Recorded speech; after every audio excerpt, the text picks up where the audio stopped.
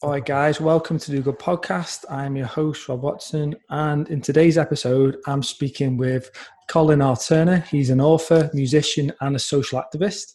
He's got two books out. One's called F Day, The Second Dawn of Man, and Into the Open Economy, which has been translated into many languages. He's also the founder of the Free World Charter, which is a petition that advocates 10 guiding principles for a money-free world, which has been viewed by many millions of people and endorsed by people from practically every country in the world. So first of all, Colin, thanks for agreeing to chat with me today. Thanks, Rob. It's great to be on. Thanks for inviting me on. I'm really happy to be here. Great stuff. So I think one thing that drew to me, I said it just before we started speaking, that I watched your TED Talk, which I'll put a link to in the show notes to everyone to check it out. And I was just really inspired by it. And I've, it kind of aligned with some of my own sort of thinking and issues with the world. But I think rather than delve into it too much, if you can just give a bit of an overview of what the Free World Charter is and how it kind of came about. Sure. Yeah, the Free World Charter is something that is a website that I created in 2010, 2011. And it really was inspired by things like the Zeitgeist Movement or the Venus Project, which were advocating post-money society. And I felt that a lot of those organizations were lacking some sort of core operating principles, for want of a better phrase, as to how such a society would operate. And I sort of gave myself the task to sort of imagine what those core guiding principles would be. And over a long period of time and research, I eventually came up with those 10 principles of the Charter, which are basically outlining our best practices, best behavior, really, for creating optimum outcome for every person and every being on Earth. That's basically the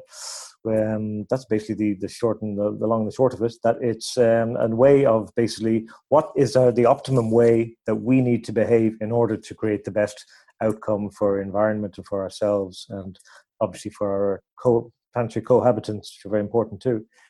So the Free World Charter, sprang from that, and it kind of snowballed really kind of straight away. It was good. Where the Zeitgeist Movement picked it up, and a lot of the other guys, like the Ubuntu, who you mentioned before, they picked it up and they were sharing it around. So there was there was quite a big buzz at the time around this kind of topic.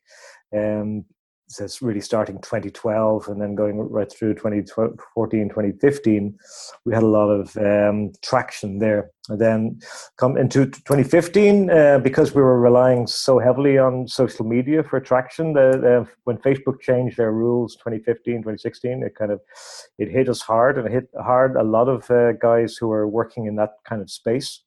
Because we don't have budgets to promote our things, which is obviously what Facebook they wanted people to do. So I would say that it was really accelerating for quite a few years until sort of kind of plateaued down sort of 2016, 2017. And obviously I've been busy in other projects as well. And I saw the opportunity come up to do a TEDx talk in Galway early last year, and I applied for it, and a few people proposed me for it as well, which was nice. So yeah, I got to get up there and more or less make a very brief synopsis of the sort of vision that I and probably you are kind of campaigning for. And it was really, really well received. I was really happy about that. I wanted to make it something very simple and accessible for people to understand. So the title of the talk was just called "What Would Happen If Everything Was Free," and that's really kind of it's an accessible springboard for people to sort of get into that idea, to kind of experiment with that thought. And I think I capitulated it quite well there on the night, so I was happy with that. But also, surprisingly, had a lot of enthusiastic support from people there in the theatre there in Galway, where I did it. Actually, was people were coming up and shaking my hand, kind of say, "Wow, you're absolutely right. I never thought about that." And that was a surprise. I was more or less thinking that it would be met with quite a lot of skepticism. But no, it was actually really received really, really well. So I'm happy about that. Yeah, great. I've you said about a few of the things, Zeitgeist movement. I remember watching that. I think it was Peter Joseph, wasn't it, who created those series of documentaries, and they really kind of, I'd say, like shook me awake a little bit. I think I was, for quite a few years, I was like, things feel off. The way the system's in place, you start to question the path that we're on. Like my own experiences, since birth, were kind of sold what an idea of success looks like. And that very much involves getting the job, getting the car, buying the big house, going down that route. And then supposedly that's meant to be the idea of success. But then you're left with this big gaping hole of thinking, actually, no, there's something really missing there. And I was going around seeking and scratching everywhere, trying to understand stuff. And I think around that time, 2011, everything was kind of exploding a bit on the internet, building up to 2012. There's a lot of sort of prophecies around 2012. And I think maybe that's a bit of a turning point for humanity. But watching the Zeitgeist movement and then that led me onto the Venus Project, and then eventually the Ubuntu movement, and then seeing what you're doing. But yeah, it is a shame what you're saying about how the algorithms have changed on Facebook, because I follow another group called Collective Evolution, and they had millions and millions of followers. And the way they've changed the algorithms, barely any of the content gets seen anymore. So it's really frustrating from that perspective. It's kind of like it's been nipped in the bud by the powers that be. Absolutely frustrating. Yeah. But these seeds have certainly been planted. So how do you see, how do you see a world without money? What maybe for people who are maybe listening to this and who are as if they were just coming to this from the first perspective, like if they're so entrained with thinking, well, money's what I think we've been told, haven't we? Money makes the world go round. We've been told that belief since such a young age, when actually, in fact, it feels like it's more like it's people and the creative endeavors that make the world go round, and, the resources that are available. And we've been going on this kind of death economy for so long. I think John Perkins speaks about that we need to shift from a death economy to a life economy. But yours goes way further than that, because it's almost the end of money. So what does it kind of look like? Yeah, well, I just wanted to rewind a little bit there of what you were saying about when you're watching the Zeitgeist movement and the Venus Project, like back in that time, sort of, it was quite a fertile time for these ideas, 2011, 2012. But if you actually rewind a little bit further back, if you go back to, say, 2008, you had the banking crash. And then even before that again, then you had like this meteoric rise of the internet, and also the sudden possibilities of free stuff. Like you had sites like Napster and MySpace and all these other things where were basically offering like massive amounts of free content, which we had never imagined before, And this had a huge impact on, of course, a lot of the artistic and creative industries, like music, which is one that affected me, of course, directly. And of course, like newspapers and journalism, all that sort of stuff, they've all been really hit hard by the advent of free content. So against the backdrop of this sudden new technology that was offering us all this great stuff for free, then then a few years later, then you had the banking crash, and you suddenly realize what a bloody swindle was going on, how much money, obscene money, people were making basically off the backs of other people's misery. People were getting thrown out of their houses while other people were making millions off their loans. And I think that disparity between, or not the disparity, but really the confluence of this kind of massive amount of free content coming online and the sudden apparent injustice in the system that we were all operating under, I think that was really like a flashpoint for creating the sort of rise in this kind of thinking that we see. But yeah, in terms of the money-free world, how does the money-free world work? Yeah, I know John Perkins, of course, and I admire his work as well. And it depends really, when you talk about a money-free society, it kind of depends on who you listen to really a lot, because Michael Tellinger and Ubuntu have one particular methodology, Venus Project might have another, and Peter Joseph another again. But my own personal way of viewing it has kind of evolved somewhat since I set out in my journey, say in 2011, where I was more or less advocating, okay, look, technology is just going to surpass the market system, and we're just going to employ robots and automation to more or less to do everything, to be our slaves basically, and we can just relax and live the high life, and and write crappy poetry and this sort of stuff. But I've come back from that a little bit. I'm much more skeptical now than I was then about technology and how it can be really leveraged to liberate us, because there's a lot of evidence to suggest that the technology is not liberating us as much as we would like, because once we solve one basic problem, then we create another layer of sort of services. For example, for example, if you imagine like a few hundred years ago, maybe your most important job was to get up and dig the ground to plant your food, and of course that's all not unheard of nowadays. No one, or almost no one, grows their own food. But now we have this other layer of other necessities, things that we have to do, like the jobs that we have to engage in, whatever that is. And a lot of these tend to be service jobs, which are non-essential.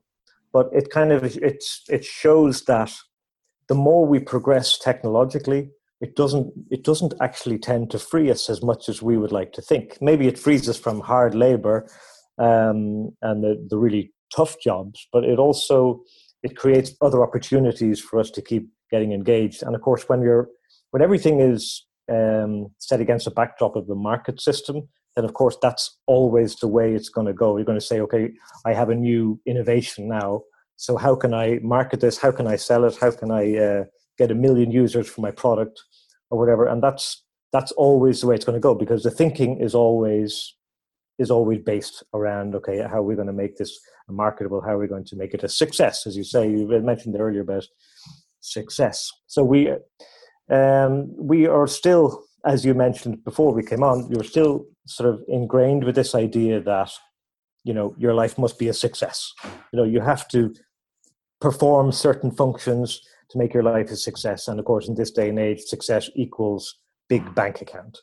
So, like I say, I'm more skeptical of the technological side of things, because I also think that a lot of the connection between people is actually being lost through technology. We say, like, we have Facebook, where we have billions of people connected all over the world, which is fantastic, but it's also creating a kind of physical disconnection between people, which is something that I think is quite sad, Yeah. Okay, thanks. And what we have to do, I think, sorry, I'm just somebody's leaving there. The Facebook basically, and all the social media technology has basically brought people together, but it's also made us more physically distant. I don't know if you've heard these like news stories of young men in Japan who basically are hermits living in their small flats, and they're technologically connected to everyone, but they actually almost never leave their flats, which is quite sad, And a lot of them, of course, have have depression and anxiety and all that sort of stuff. So it's not so simple as, okay, let's just build great machines and let's just have an easy life. It's more about, well, we have to think about what actually do we want to achieve? What is the end goal? And is the end goal just doing nothing? Well, I don't think that's a good end goal. I think the end goal obviously should be to be happy and to be fulfilled. I think everyone would agree with that. So I'm leaning more towards trying to rebuild communities and trying to encourage cooperation, encourage sharing between people, and making that sort of the primary approach towards money-free world. Is that basically if we all start sharing and cooperating more, we create this new precedent for type of behavior, which can lead us into a money-free world. And of course, we can leverage technology any way we want.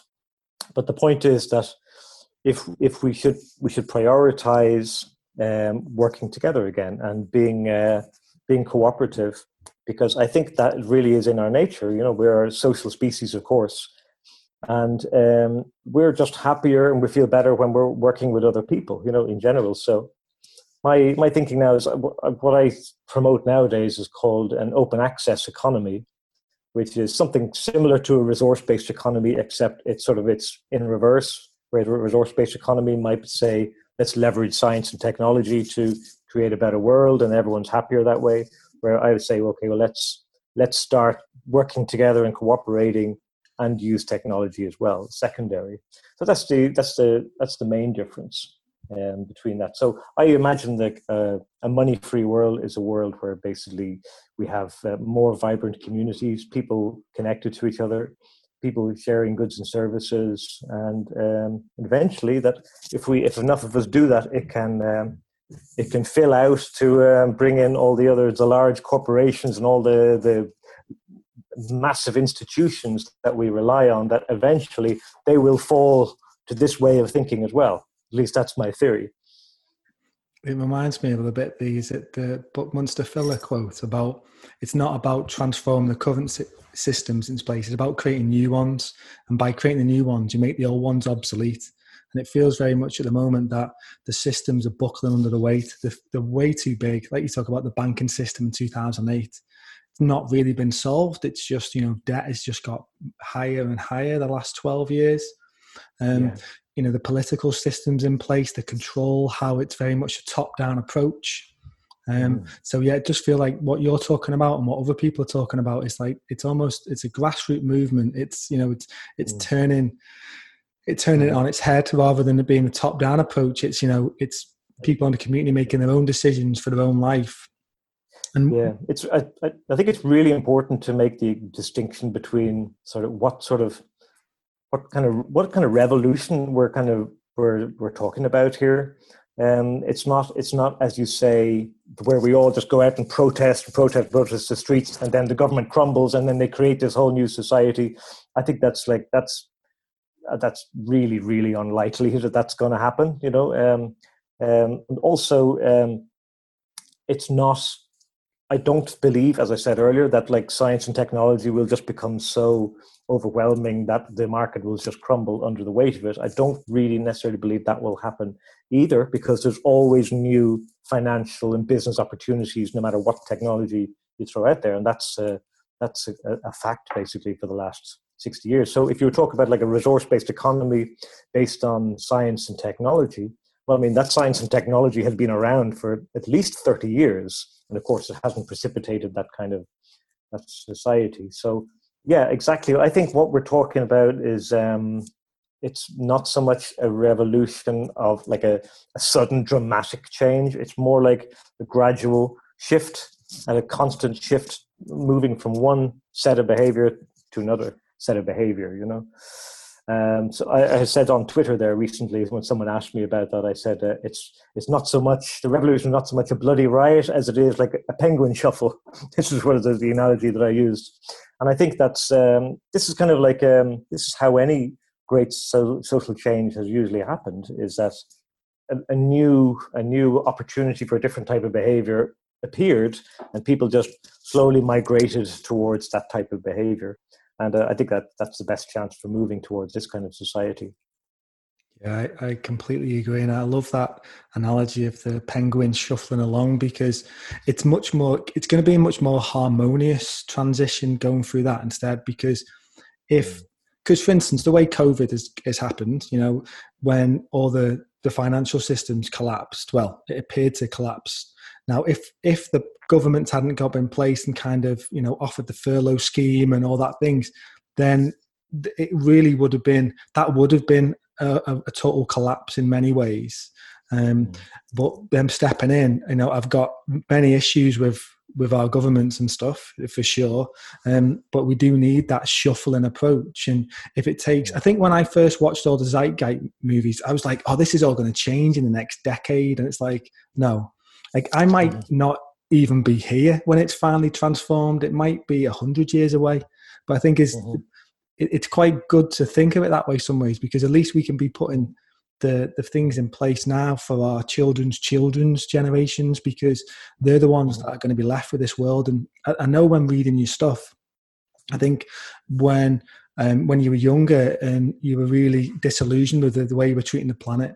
And like, that's one big thing that's happened. You know, the amount of species that we've lost the past 50 years, what we're doing to the toxins in the environment and stuff. And it's like, it's just like, we're just devastating it. And I'm about to become a father for the first time next month. And I'm thinking about that child and what world they're coming into. So I'm like, I want to do what I can do. And I know I spoke to Daniel Pinchbeck recently. He was on my podcast, and like, what he was talking about, like the things that we have to do to change the world. And for me, my focus is coming on, well, sometimes those big things can seem overwhelming when we've got our own things going on in life. It's like, what can we do each day to make a difference? And I know I'm rambling a little bit here, but I know a thing that you spoke about is like volunteering seems to be a big step in that direction. And and there's so many people doing it already that are just naturally giving up the time, even though we live in this system. So many people are already stepping outside of that. Yeah, and that's one of the more compelling arguments that I would make for this kind of society is the number of people who volunteer today when it's absolutely fundamentally detrimental to do it, because you're losing a chance to earn money, and it's costing you money probably to do what you're doing, but the fact that people still do it anyway, it's like, wow, imagine if you didn't have that cost restriction, and that's great. And I think as regards the shift in behavior, I think it has happened. It has already started. I mean, when like I was saying, when in early 2000s, when the internet was really rising, we saw this massive advent of free content, of really high quality free content, and that hasn't stopped. That's still going. I know we kind of curtailed. We got rid of Napster, or Metallica did, and we've curtailed a lot of that. And we're controlling it. I'll just talk about music, which is what I know about most, but obviously it applies to other things like journalism and video content and stuff as well. But the sort of cat is out of the bag there now. We know that basically people expect a certain amount of free stuff on the internet now, which was absolutely unheard of 20 or 30 years ago. So that's already a change. That's not going back. That's not going back in the box. I mean, we'll try and monetize it a bit more, blah, blah, blah. But eventually that's going to, people expect to go onto YouTube now and find pretty much anything that they want to watch. Maybe they have to sit through an ad, but it's a small price to pay. But the point is that was absolutely unheard of 20 or 30 years ago, to be able to have that really high quality access to content. And then, of course, you have the open source movement as well, which is another really important thing that people like coders and developers are putting together software in their own spare time. And what you have is you have this massive numbers of people working on a single project, and that creates a really high quality product at the end. Like Linux or Ubuntu, these operating systems, you have maybe like a few 100,000 people who are kind of contributing code into that. That's really interesting as well. And that, of course, can be applied to other sectors as well, not just computing. There's actually a really good website called Open Source Ecology, actually, which is all about building your own farming and agricultural tools and methods. Of course, that's all free as well. So with this advent of free is not stopping, and it's going to continue as on the same trajectory, of course. And I'm here to help it along in any way I possibly can. One of the things actually you mentioned there about the COVID situation, how the government handled the thing. I think actually in general the governments have been quite responsible, really, in all that thing, and I'm kind of happy with the way that's been handled, really, from a media point of view. I know there's a lot of conspiracies against that, but I think in general it's good to err on the side of public safety. But one of the things that, I mean, you were talking about like how they're managing to prevent the economy stalling and prevent collapsing. Well, obviously they're just, somebody somewhere is just printing more and more money or whatever, say, okay, we need another couple of trillion here. Okay, no problem. We just make it, it literally comes out of thin air, okay, we'll invent this document here and then we'll sell this to this guy and we'll sell to that guy. And it's all just ridiculous magic show, really. There's no other way to put it. And one of the things that I'd like to to discuss there, or would like to mention there, is about other sort of there's other facets to our society which actually prove that our society doesn't work. But we kind of, it's like these big band-aids that we have to keep it all together. And one of them, of course, is debt. Debt is it's a way of pushing money into society when that side of society is not working. It's like giving like adrenaline to a drug addict or something like that. They're strung out, whatever. They've nothing left. Okay, give them another shot. Give them a shot, and we keep doing this, giving more shot into the patient, and it's basically money from thin air. I'm sure you don't need me to spell that out to you. Most people know that money comes from commercial loans. If you go into the bank asking for £100,000 loan, then they literally type that number into existence there, and then assuming you're approved, and this debt, this absolute mountain of debt that we carry in society, something in the order of 400 or 500 trillion now worldwide, is proof that capitalism isn't working. Because when you really think about it, I mean, if we base our society on trade, then why would we ever need to owe anything? Why would we need to owe something? Surely if I trade something with you, you trade something with them, and blah blah blah, and everyone makes money through that, then why would anyone ever need to borrow anything? I mean, it's like the debt is covering up the fact that if you stripped all that debt away and everyone just traded with what they had and they could do, then it wouldn't work. It clearly wouldn't work. The other two things of society, obviously, charity is another thing. Charities exist to basically solve problems that capitalism can't solve, like homelessness and poverty and rape victims and all that sort of stuff. These things are basically things which are discarded by capitalism, things that the market can't find a solution for. So charity is is kind of the clunky sort of solution, and say, okay, well, everyone just put money in this box and we'll try and solve the problem with whatever shillings you give us. And of course, the welfare system, dole payments, job seekers allowance, or whatever you call it, wherever you are, this welfare system, food stamps. Why would a functional capitalist society ever need to actually give people free money? Or we can talk about universal basic income, even. You can lump that into the same thing there. Why would that ever be necessary if trade really worked? So it's like the system always finds ingenious ways of perpetuating itself, whereas in charity or in debt and other stuff, and that's something that could technically go on and on forever. We can just keep going with that. We can put universal basic income in, and we can keep monetizing the technology, etc., etc. But at some stage, we have to realize, well, actually, this machine thing isn't working, and it's creating all kinds of aberrations.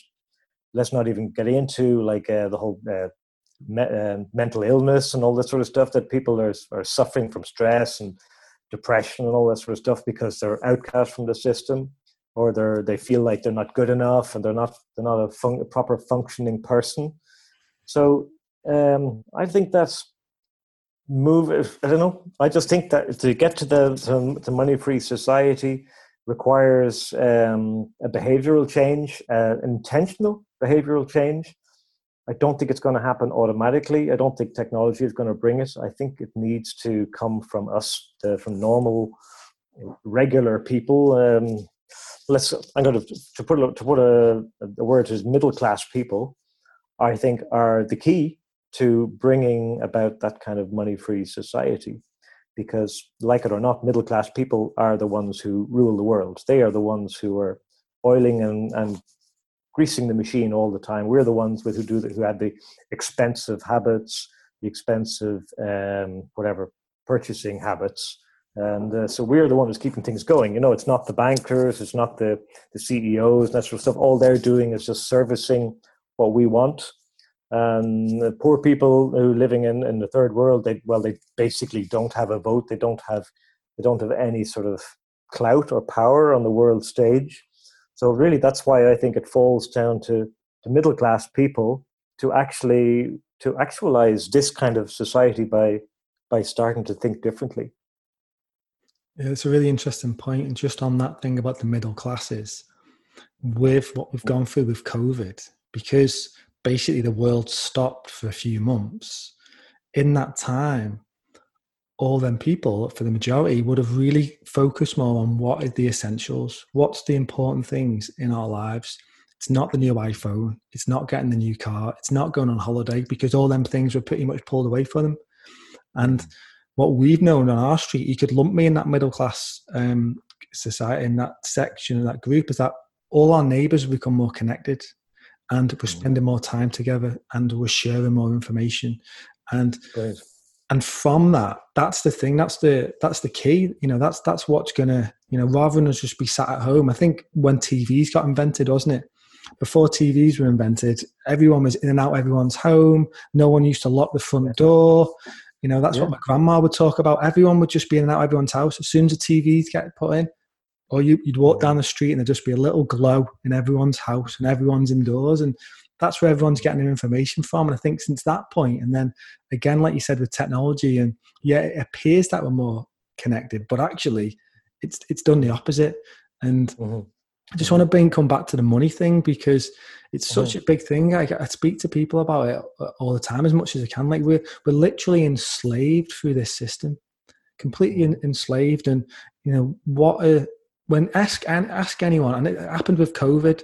Most people would have first thought about, they would have thinking about, where am I going to get my food from and where am I going to get my money from? They were the two things, because it's like the very basic needs. Now, obviously, we're always going to need food and we're always going to need shelter. But if there's a different system in place that negates them worries, and you mentioned earlier on about living in community more, and that's something that I'm really become really fascinated by, and seeing how people do it. Like there's a few, I don't know if you've heard of them. There's one in Wales called the Lammas community. Now, the Welsh government were very forward thinking in a way. They allowed a certain group of people to buy agricultural land, so at that agricultural price. So they were able to buy something like 12 acres for something like £20,000, which is significantly less than, what would you pay if that was to build a property on. And part of the remit for them was to make sure that they can develop an income from their land. So I think some of the families, they've invested £25,000 in this, and their land is making them an income through growing food. Some of them weave, some of them have Airbnbs on there, just a way of generating their income without them thinking they've got a 30-year mortgage. They're locked in. A lot of the choices in life seem to go away. So what you're talking about, it can definitely be a wake-up call for certain people. And I think COVID's been that wake-up call for a lot of people. But I think on the back of it, what you're talking about can build even more momentum about moving to a society where there is less stress. Like we don't need to be in such struggle. And when you realize it as well, the material possessions do not bring happiness, do not bring contentmentness, do not make you feel fulfilled. The thing that makes me feel fulfilled is, for instance, I do this podcast. I'm recording this with you. It doesn't cost me anything to record it. It doesn't cost me anything to put it out. It's just my time that's needed to go into it.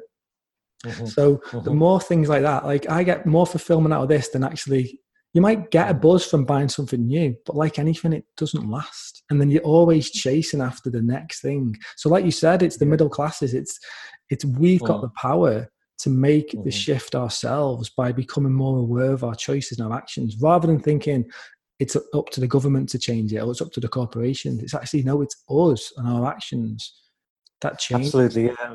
We're the ones in control, really. I mean, we often don't feel like it, or we don't think of. But I mean, if we all withdrew our purchasing overnight, then they would be hell to pay. There would be absolutely.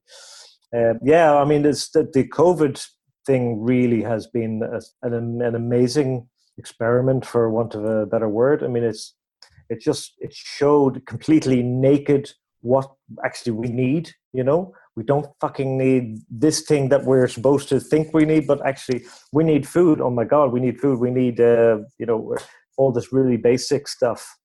And I love the way COVID really reduced society down to that basic need.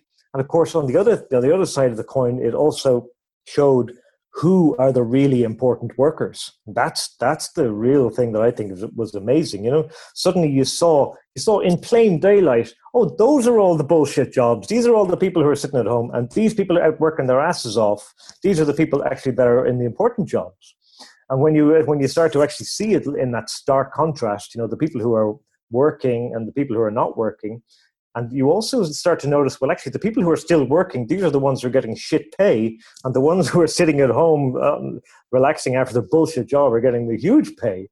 And you start to think, well, there's something seriously wrong with that, It's like, it's almost like our pay scale is completely wrong way around, that the people whose jobs we need the most get paid the least, and the people whose job we need the least get paid the most. It really is that bizarrely upside down, And I love the way COVID has really kind of presented that fact to people so obviously. So, but can it be utilized as a stepping point? Yeah, I think so. I think it's good for people to have had that little bit of a wake up call to see what's important and what isn't, because we have really been fooled, I suppose, as to what we think is important, which isn't important. And of course, you talk about the middle classes being enslaved. Well, in some ways, we're absolutely bombarded with messages about the things that we need to purchase every day. And you can't deny the impact of that. People often say, it's just an advert, it's just a billboard, it doesn't matter. But these things have impact because companies wouldn't pay millions and millions of pounds to put them there if they didn't work. So we are being influenced all the time with advertising and marketing. That goes without saying. And so the fact that COVID came along then and said, well, okay, all this marketing thing was bullshit. Actually, we have to think about food and that sort of stuff. So I love the fact that happened. I would like to see that it could actually. One of the problems with COVID is that it has kind of reduced our ability to commune with each other. To actually go out and meet people and that sort of stuff. That's been a bit of a pain. And I would have liked to have seen that maybe the people could actually get together and do more sharing and cooperation during that time. But of course, it's not very safe to do that. So that's been a bit of a shame inside of it. But at least I think it's been a good flashpoint for people to realize what's important and what isn't. During the COVID thing, we set up, myself and a couple of other people, we set up a website called ShareBay.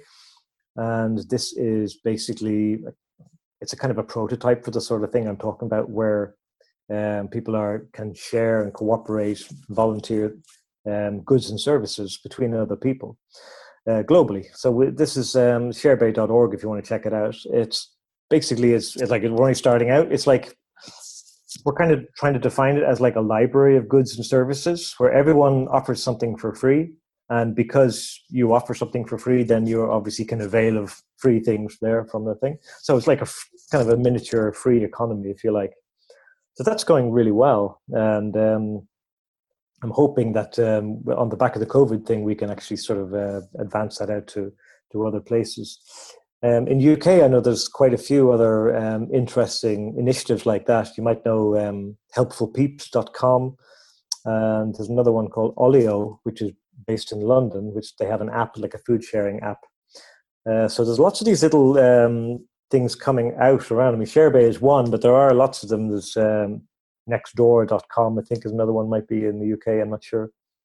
So I think there's an invitation to communities to start getting involved in these kind of websites, tool libraries, repair cafes, this sort of stuff. These are really, really great ideas, I think, because they're people offering things for other people. There's no reward expected.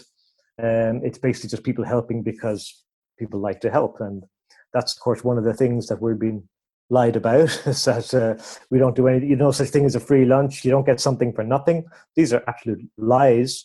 Of course you get something for nothing. We do it all the time, And of course there is such a thing as a free lunch. It's we're so bombarded with this kind of distorted sort of worldview, and it's with the backdrop of consumer marketing and all that sort of stuff. So we kind of lost the ability to see what's important and what isn't, and what kind of things we like. As you mentioned yourself, I mean, you do the podcasts. It takes you a certain amount of time. You do it because you like it and you enjoy it. I do what I do because I like it and I enjoy it too. I often people often complain to me because I won't take payment for things, but sometimes I do because I have to take payment for some things. But in general, yeah, I mean, we're all pretty much the same. We all love to get out there and do things, and we do like to have the admiration and respect of other people. And one of the ways to get respect and admiration from people is to help people, and that's good. That's something that we need. We need to have that. We need to feel valued, and we've kind of, we've misappropriated that sort of value system in money. We said, well, your value is now this amount of money that you have in your bank account. That's your value. And if you have no money, then this is your value. You're a valueless person. And that's just complete bullshit, and we need to move away from that because it's too damaging. It's just absolutely too damaging. And I mean, I know loads of people. I'm sure you know plenty of people who are, maybe they're out of work. They can't work. They have some issues, mental issues, or something like that, or they're I don't know. They're just they're like dropped out or outcast from society a little bit because they're not ABC or whatever, and that's an awful shame, And these are people, really, really bright and amazing people that I know, who are marginalized by the system, this distorted system of value. So I think we need to move back towards communities. You mentioned television. Sorry to keep going on, but you mentioned television as well, and that is exactly another layer of technology, one of the early layers of technology that was kind of removing people from each other, separating people from each other. And I remember, like, growing up in the 70s, there's more and more people were having TVs, and people were starting to become concerned with TVs, and saying, well, they called it the goggle box or whatever, that basically that people were missing out on that neighborly connection. Now, I'm old enough to remember sort of in the early 70s how strong our own little community was, and how people basically did look out for each other. You knew your neighbors knew you. They often dropped in. Sometimes they'd even just walk in the doors would be open, and you knew the people across the street. And if you needed something, I mean, the proverbial cup of sugar, this is the world I grew up in. I grew up in there's no such thing as that now, So I think we need to get back to that. I really do think we need to get back to that, because that physical human connection is vital for our well-being. Yeah, loads of great points. It feels like, for me, for the transition is, like, for instance, I have bills to pay. I've got, for me to transition, it's almost like having a foot in each camp. It's like each week I'm going to volunteer my time, because I can. And also, the great thing about volunteering as well, you've got so much more choice, because if you're seeking after a job, there's not all the jobs in the world. You might not, you might want to work in the food industry, but actually there's nothing there. But you can make stuff and volunteer and cook stuff and give it away, or other thing. But there might not be that, that thing. So I remember speaking to, I think it was to someone else as well about that. It's like, and also you don't have to, there's no pressure as well. It's not like you have to prove yourself when you're volunteering. It's like you can just do it. No one's judging you. No one's going to sack you. No one's going to, give you a whatever, It's like, so it feels like, to me, like what I'm doing here, I'm almost volunteering my time, but I do some other stuff as well. But I realized that I need to have a foot in, because I'd love to just volunteer all the time, but at the moment it's quite not, well, that isn't the world that I live in at the moment. Of course. But I can transition to it. Mm-hmm. Yeah, absolutely. Yeah, and I'm very, very aware of that as well. I mean, I've been somebody who has maybe more so than most have been affected by that, in the realization that, well, actually, I'm going too far this way. and I need to step back a little bit because I'm in danger of becoming outcast myself, and becoming powerless, I suppose, to make some kind of change, and also to have a good quality of life myself. And that's really important. And I would stress anyone who's kind of thinking along this kind of this path is not to forget that you do still have to have bills to pay. You do have to put food on the table. You're probably not going to grow it yourself, and you need to keep at least 1.5 feet anyway in the real world, because if you let yourself slip, then you're just going to drop out of the system, and it's not really going to help you. So what I really advocate most strongly to people is to share and volunteer what they can without going overboard.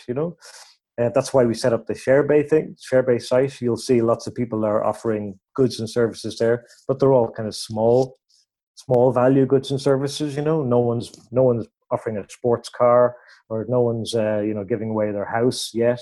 Although some people have been offered free leases on land and stuff like that, which is interesting.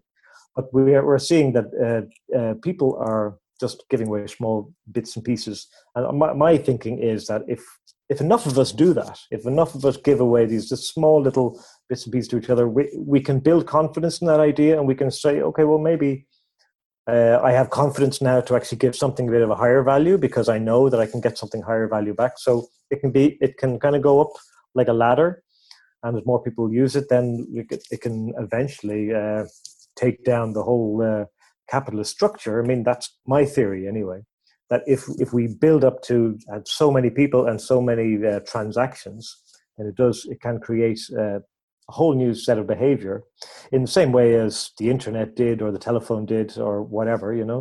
If we're creating basically a tool to allow people to share goods and services with strangers, basically. So that's the difference. I mean, obviously we all do it with our friends and family and our neighbors when we can, but the idea of ShareBay is that it facilitates that kind of stuff between strangers, and that's what we need to do.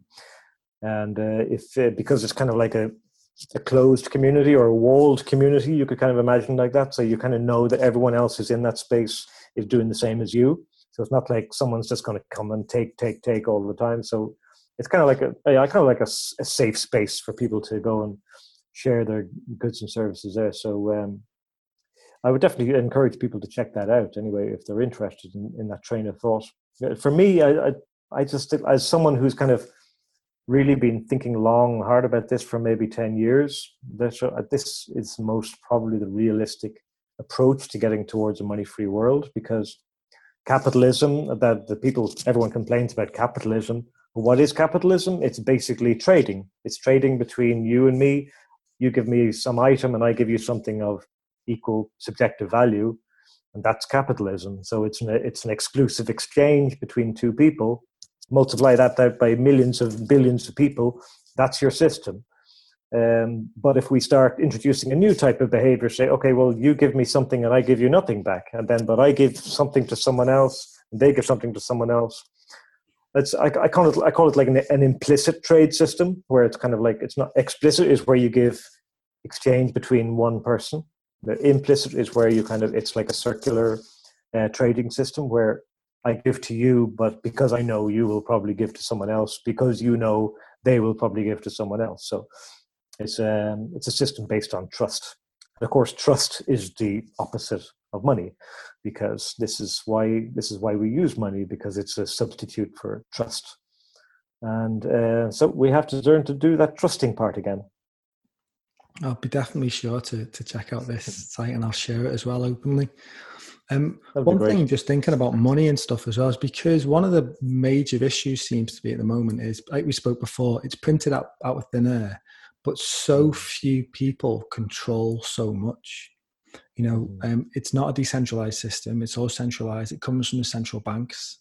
We're living in a system called fiat currency. It's not backed by anything. It used to be backed by gold in the 70s, and it's been almost 50 years now, I think, since that's gone. And I think the last time something like that happened, or it's gone that long, was it in Roman Empire. Once they started to cut up their gold, and I think it lasted about 40, 50 years. So it seems like we're ripe for quite a change at some point. And I got a bit excited about it a few years ago. I'm not as excited as I was, but the idea of what the impact cryptocurrency can potentially have on community. I know it's not living in a shared free system, but the idea of it being decentralized and potentially enabling people in certain parts of the world who don't have bank accounts, don't have ways to, don't have an ID or a passport or anything to set something up, but they're able to connect and share goods and services through that way. What are your thoughts on that?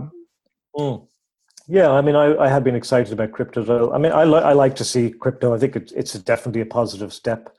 I think it's anything that sort of decentralizes our society is always a good idea. We need to start thinking about like a horizontal society instead of a vertical society. But I think that the problem with crypto and the reason that I think it hasn't taken off. I mean, you can't go down the local shop and buy a coffee with Bitcoin, or almost no place that can you do that. And I think what gives fiat currency its value, obviously, is the fact that it's backed by government, or the government, it's legal tender. And what that really means, I suppose, is that everyone agrees, everyone in the society agrees that is a de facto currency. And that's the only thing really that gives it value, is that all our shared belief in that currency, that your pound, I know that your pound is the same as my pound, and that is what gives us its value, is that we all agree on that system. And obviously the problem with crypto is that you haven't just got Bitcoin, you've got like thousands and maybe hundreds of thousands of other ones out there, So how do you create a de facto cryptocurrency when there's millions of them, because maybe I have Litecoin and you've got the Faircoin or whatever, and there's just millions of them everywhere. So I don't know. I don't see a big future for crypto somehow. I like the idea of it. I like to think that maybe the idea of really paying someone with a bunch of computer numbers will kind of highlight the sort of futility of that anyway. Yeah, because one of the things with money, of course, is, I mean, we still have this kind of subconscious idea of hard cash, coins and notes in your hand, and that physical substance lends weight to your belief in it, because it has physical value. And I think that's probably really one thing that's really in money's favor, is the fact it does have a physical presence. You'll probably notice that a lot of countries now are talking about going cashless. And that's kind of another interesting prospect. I think a lot of people are afraid of countries going cashless. I kind of would be too, because it means that you can't hide money in your mattress anymore. It means that you don't have control of any of your money. So you could have like £1 million in your bank account, but somebody can just switch you off, and now you have nothing. So you have that, you're completely vulnerable there. So, but I think that the cashless society, again, it might have the same effect that I think crypto could have, that would kind of eventually bring it home to people, the true valuelessness of money, that actually it's nothing really. I mean, a Bitcoin is just a fucking number, and a cashless society, again, or it's just going to be a bank account with a number in a bank account. And I don't know, I would be cautiously optimistic that maybe those things kind of help people to view money for what it is, which is really just a shared belief. And of course, we can change that belief at any moment, any moment. That's good to get your insight on the cryptocurrencies and stuff. One thing that popped in my mind then is, so if we were in a cashless society, how, like for instance, how a home, a set of homes going to be built. So, and if someone says, well, actually, I want a 5-bedroom home, but I only want a 2-bedroom home, where does, if there's not someone saying, well, I've got 500,000 to pay for the 5-bedroom one, and I've got 200,000 to pay for the two-bedroom one. I'm interested to get your thoughts on how that will be, worked out. Yeah, absolutely. Yeah, one of the things that I wrote in the book, the F-Day book, was it was like a fictional novel that depicted a country, Iceland, who was adopting this money-free system. And one of the chapters in the book is kind of devoted to doing a tour of Iceland operating this way. And how that actually worked. Of course, it's a work of fiction, so I'm kind of speculating. But how I sort of envisioned that kind of thing was, for example, in one of the chapters, they were building like a road bridge. They had to build this big civic structure. Okay, and so this was my way of dealing with it. So how do you deal with big, expensive, complex projects like that? And this could apply to housing or to hospitals or schools or anything like that. And what I proposed in that system was that you would obviously, you have to first appreciate that everyone is not working, so people have free time. So what you would do is you would basically try and recruit a certain amount of volunteers, the amount of volunteers that you would need. And then basically what you would do is you would get all these volunteers who were presumably enthusiastic about it to take some kind of a public pledge to say that they would contribute to this project to its completion. And they would have like a kind of even a public ceremony about that to say, okay, we have 100 people here. Okay, we need you to give us a pledge that you're going to work on this project for the next 5-6 months to completion.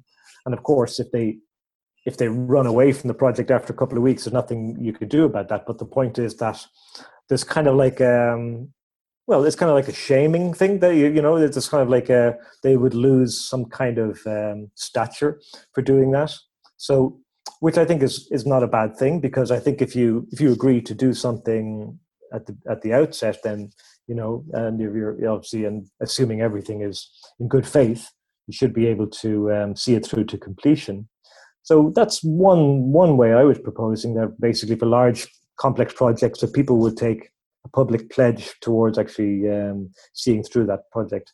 And of course, they would all their needs would be catered for during that by other people, because not just the people who are building your houses, it's the ancillary services, people who are making the supplies for the builder, the people who are making the food for the builder, the people who are, supplying the lorries, blah, blah, all that sort of stuff. So, yeah, I mean, that's just my proposal, that basically you would have a sort of a pledge system where people would actually pledge on projects like that. But the other thing is that one of the drawbacks, I think, of modern society is that we probably rely on other people too much. Basically, if we pay to somebody to solve a problem for us, that's great, but it doesn't kind of teach us to solve the problem for ourselves. So that's a little bit of a controversial, a thorny point maybe for some people. But for example, if you want to build a house, if you want to build a 5-bedroom house, maybe, I don't know what your sort of skill set is or what it might be, but I could probably upskill myself and work towards maybe achieving that myself with my own skills, and maybe employing other people to help me do it. So I think that upskilling is something that we should be thinking about as well. I think we've become a little bit too helpless because of the money, because we just pay to solve a problem without ever learning to solve a problem ourselves. And we learn this kind of helplessness. And I think that we're much more powerful and smarter than we like to think, So I think that, if we take away those other incentives, maybe it will force us to actually think through problems ourselves. Okay, like if I wanted a 10-bedroom house, okay, maybe no one's going to fucking help me build a 10-bedroom house, so maybe I'm going to have to build it myself. And say, okay, well, how am I going to do that? Okay, well, maybe I can't do that, or whatever. So I don't know. You made this a process of self-organization, I suppose, where society wouldn't be like it would be now, but it will organize in a different way. The important thing is that if it's more connected and if it's more fair, then it can actually hopefully organize itself in a better way than today. Yeah, interesting. I like that idea. But you commit to stuff, and like you say, there's something very much going to the point about upskilling our own stuff. There's nothing like during lockdown. I've shared this a few times. So if anyone's heard this a few times on the podcast, please excuse me. But I built a chicken coop and I just made it from recycled pallets. And I asked people, I put it out on Facebook, says, anyone got any materials? I'm building this. And someone turned up the day later and had this corrugated steel for the roof. And basically it cost me £3 to make this big chicken coop. And I probably put about 60 hours into it. And I loved every single hour of that. I didn't have a clue what I was doing. I just looked at some images online and I just made it up as I went along. And like that, I could have went out and paid £300 for one, which actually I don't think it would have looked as good actually in the end. But that would have been a simple transaction, pay for it, someone else has done it. But actually doing something yourself, there's something really empowering about it. And one thing on that, I think one of the key things is in changing this society, it's got to be the way we educate kids. Like at the moment, we're educating kids to go out and to be in the workforce. And what does that workforce even look like in 10, 20, 30 years with automation coming in, driverless cars? You know, what's like my mum and dad's, particularly my mum, she worked in one industry for about 40 odd years or more. That's kind of gone now, you know. So it'd be interesting to get your insight on that with the education system. Yeah, well, it's obviously, something that's been heavily on my mind as well. In fact, a few years ago, we released an educational app called Life Games, which coincidentally enough is kind of exactly what you're talking about. It's excuse me. It's basically an app of kids' games, like so that can be played in the classroom or a group. And they basically teach cooperation, they teach empathy and compassion and sharing and all these kind of values that I think are lost and that I think are important. Yeah, I mean, education has been like a real bugbear of mine because, as you say, I think that we're driven into learning languages and mathematics and history and geography, which, while they are important, they are nowhere near as important as things like relationships, understanding yourself and understanding your negative emotions and learning how to communicate with other people and it's just really learning how to cooperate and work together with other people.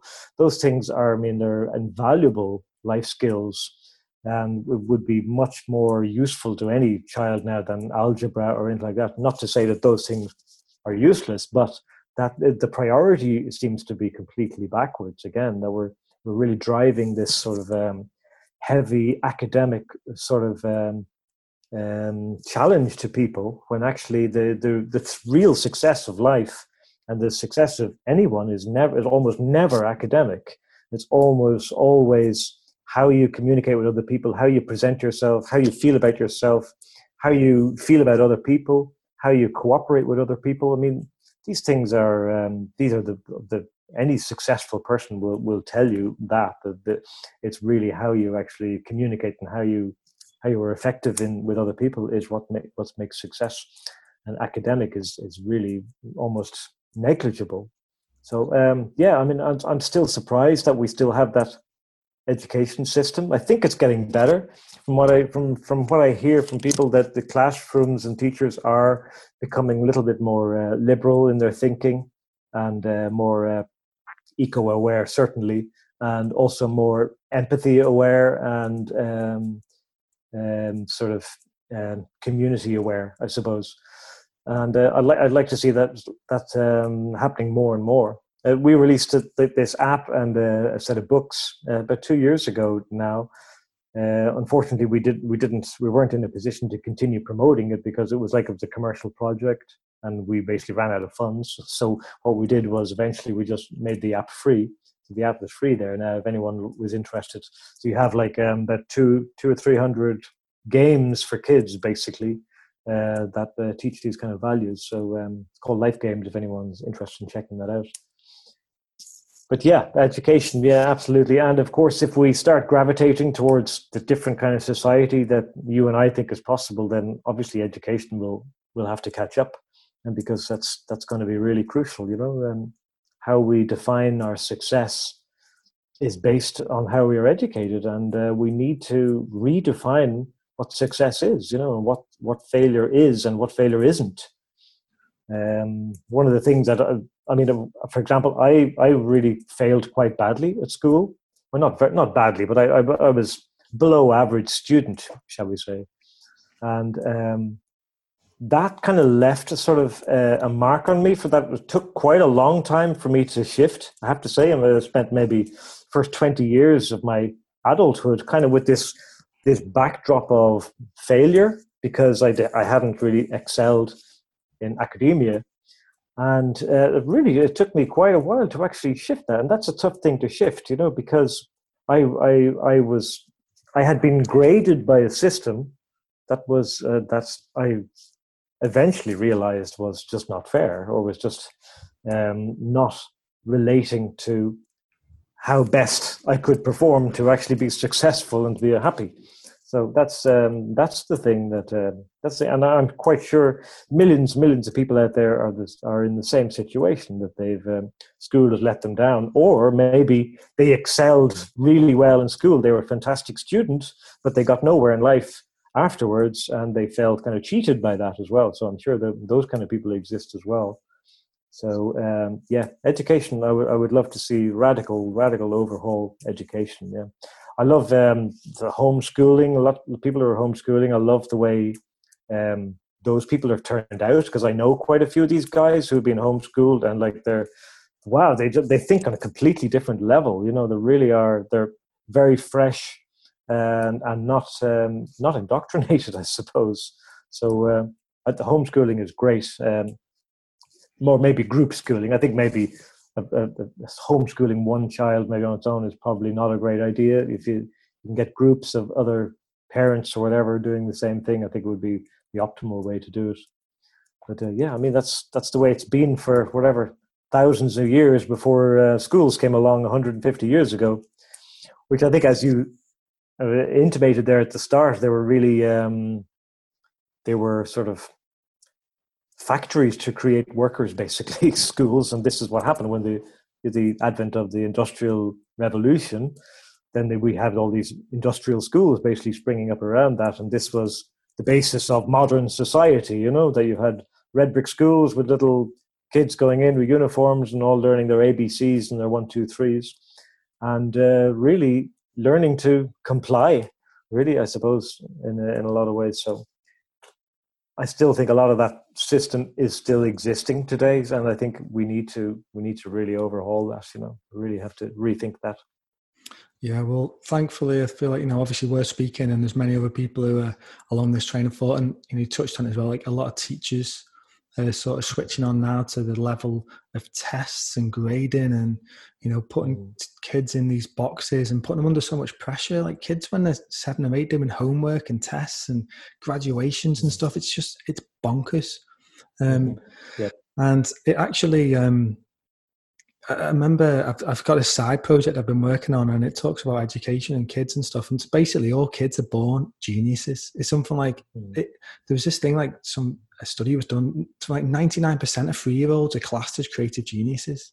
By the time they get to 7, only 33% are. And when you get in your 30s and 40s, only 1% are. So it's the system. The system appears to be trying to turn people into geniuses, but actually it's doing the opposite. We're already like that.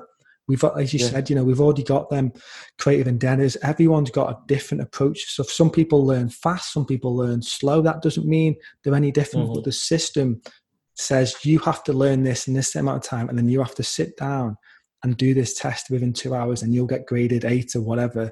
And like you say, it took you 20 years to shake off some of that influence on you. And it's and I think us talking about it and some of the shifts, and I think, is it Ken Robinson, who's a teacher who's done one of the most amazing TED Talks. He talks about how important creativity is, and unfortunately it's just been eroded bit by bit, and it's getting taken over. It's still in schools, but there's less sort of weight put towards it. Sure. But yeah, I'm very interested in homeschooling, and obviously with COVID, a lot of parents have been forced into that. Now, I'm sure a lot of them couldn't wait to get out of it as well, because it was a lot of them, it wasn't a transition to it. It was like, right, I've got to work full time at my desk and I've got to teach the kids. So maybe that's not the best introduction to it, but I do think, so we'll see. Yeah, it's not for everyone, not for every parent, of course. Yeah, but I think that there is, I think there is a responsibility for parents that maybe a lot of parents don't really face up to. That you bring a child into this world, well, that's great, but a lot of them, they really export their child to paid care services all the time, and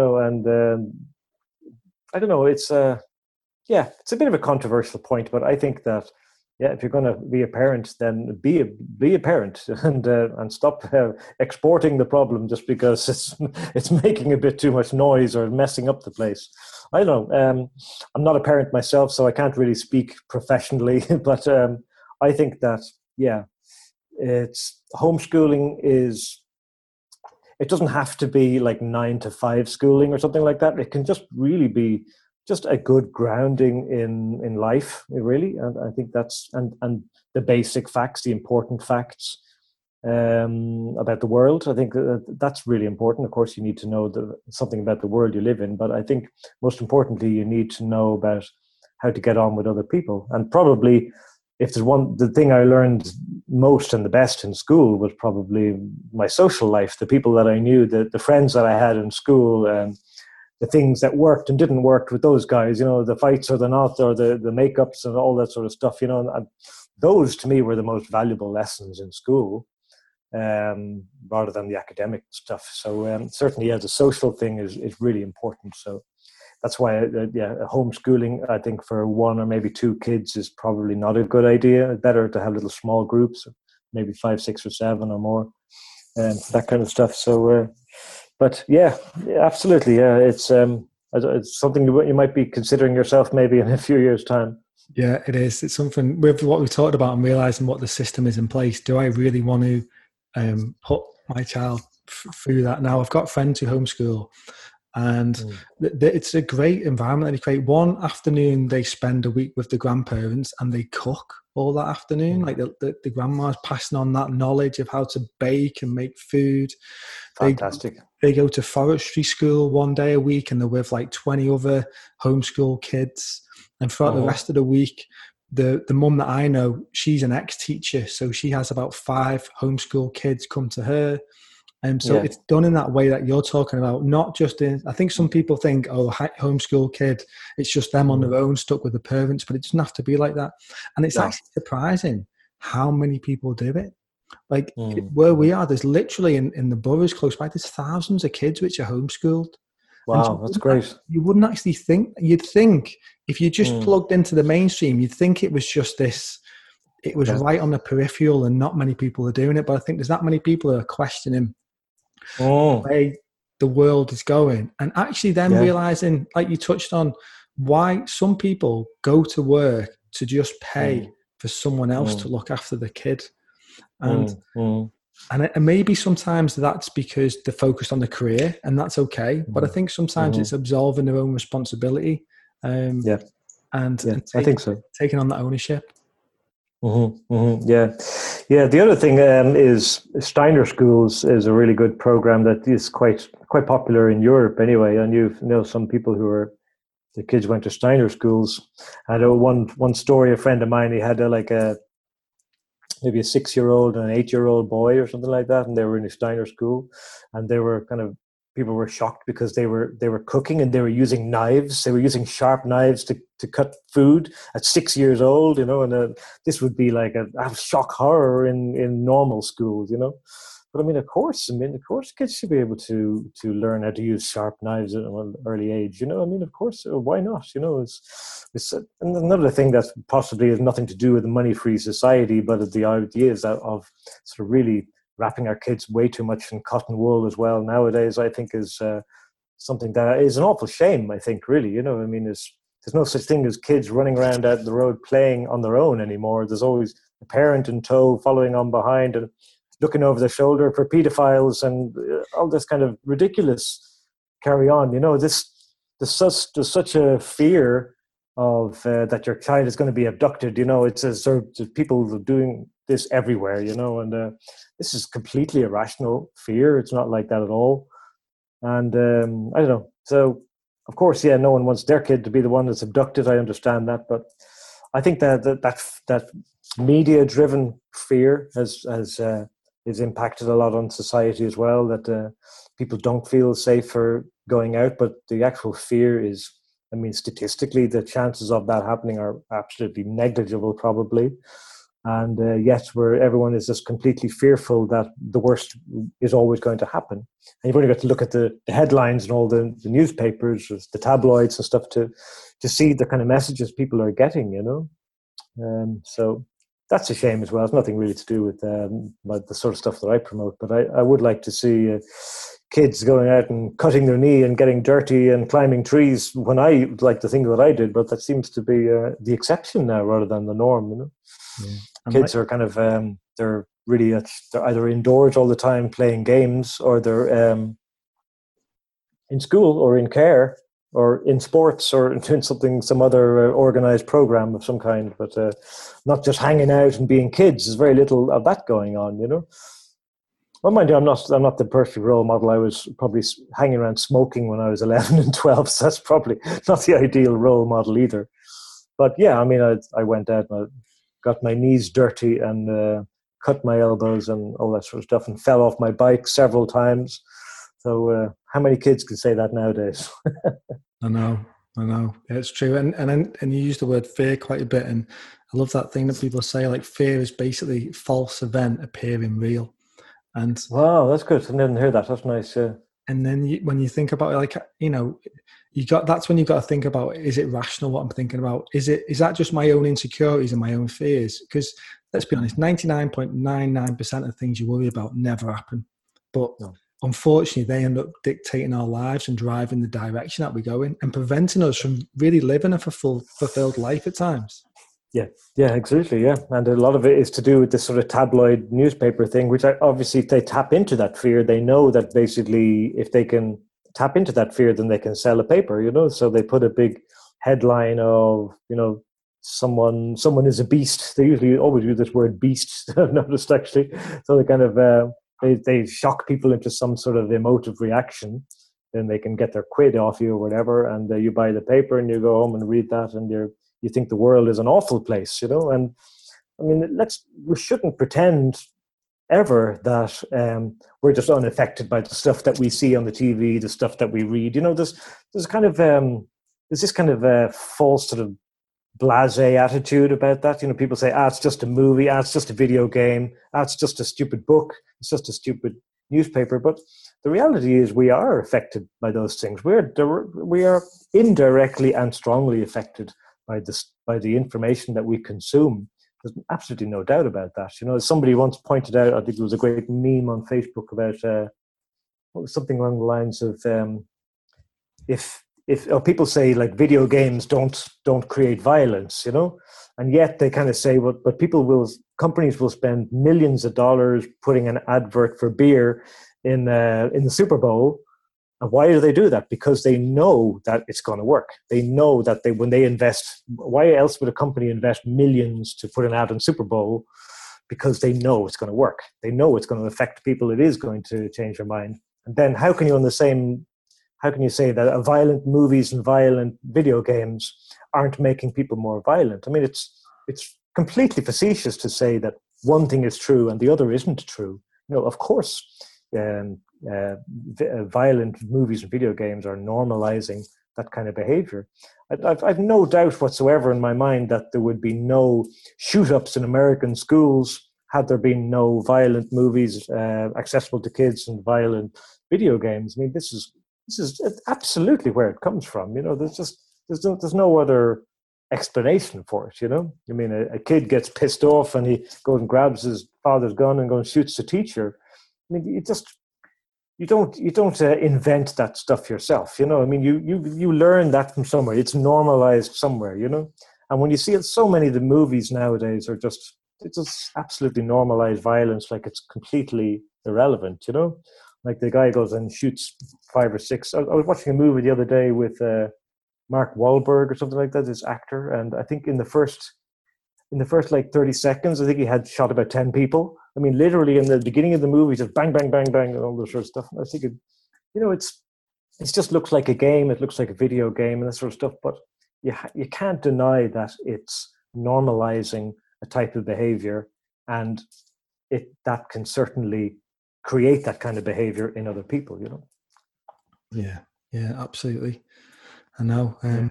It's for instance, if you watch a comedy, and you have a really good laugh, you can see the effect that has on you during it, and then after it, you feel lighter.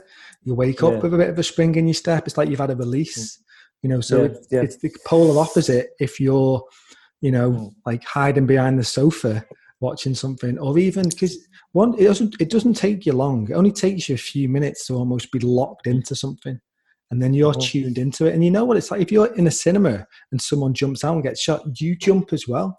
So there's literally a physical effect on you and your being. So it's really, it's interesting when you go under it. And like you say, a lot of people just dismiss it and think, oh, it's fine, But I know my cousin, she watched The Shining, I think, when she was in the teenage years. She's about 13, 14, and she's still terrified to this day, like 25 years on.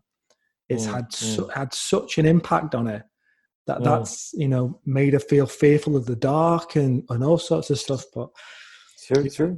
And whatever age she was when she watched that, if you imagine how many other kids are watching similar movies where there was like a particularly violent content or something like that, or where they shoot the parents, or where there's something really shocking and violent happens.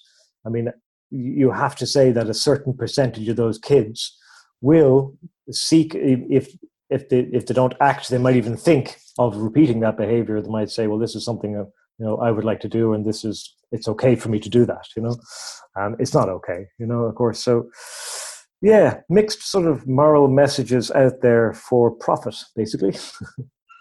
Well, hopefully with the stuff that you're talking about and the systems we're going to go to, then it's going to do away with a lot of this stuff. And I think when you talk about advertising stuff, I think it reminds me of a few cities. I think it might be Cuba or certain places. Like there was no advertising for so many years, and they did studies on the people, and it showed how much happier they were, and also how much more comfortable they were in their own skin. Like if you pick up a magazine, you're just seeing beautiful people, but the reality is that isn't what 90% of people look like. Yet we're given this aspiration, and then when you've got Facebook and Twitter, and people can put all these different filters on stuff to make themselves not even look like they are anymore. And you wonder where that comes from. Well, it comes from advertising. It comes from the subliminal messages that we've been bombarded for every single day of our lives, and our parents have, and that's why hopefully we can shift to a new way. But it's not, again, it's like normalization, whereas one thing would normalize violence, something normalizes a certain level of beauty. And it's completely bonkers, as you would say. I remember reading one story of some girl in Los Angeles who went to a plastic surgeon asking him to make her look more like her Instagram filter, which I thought was kind of bizarre. Oh, God. So kind of gone a bit crazy there, I think. Yeah, absolutely. Well, I think once you become aware of these things now, like we're talking about it, and more people are, as soon as you become conscious of it, like you can start to change the habit, and you can go in a different path, and you can see it from what it is, and you can let it go. And I kind of want to bring this back a little bit to what's going on, what you're talking about and stuff, and maybe just touch on your books before we kind of wrap up. And I know you mentioned F Day, the Second Dawn of the Man is now. I understand that you're writing am I right? You're writing a movie script for that at the moment? Yeah, actually, there's a guy a movie producer in Reno has expressed an interest in co-writing. We're co-writing the screenplay now.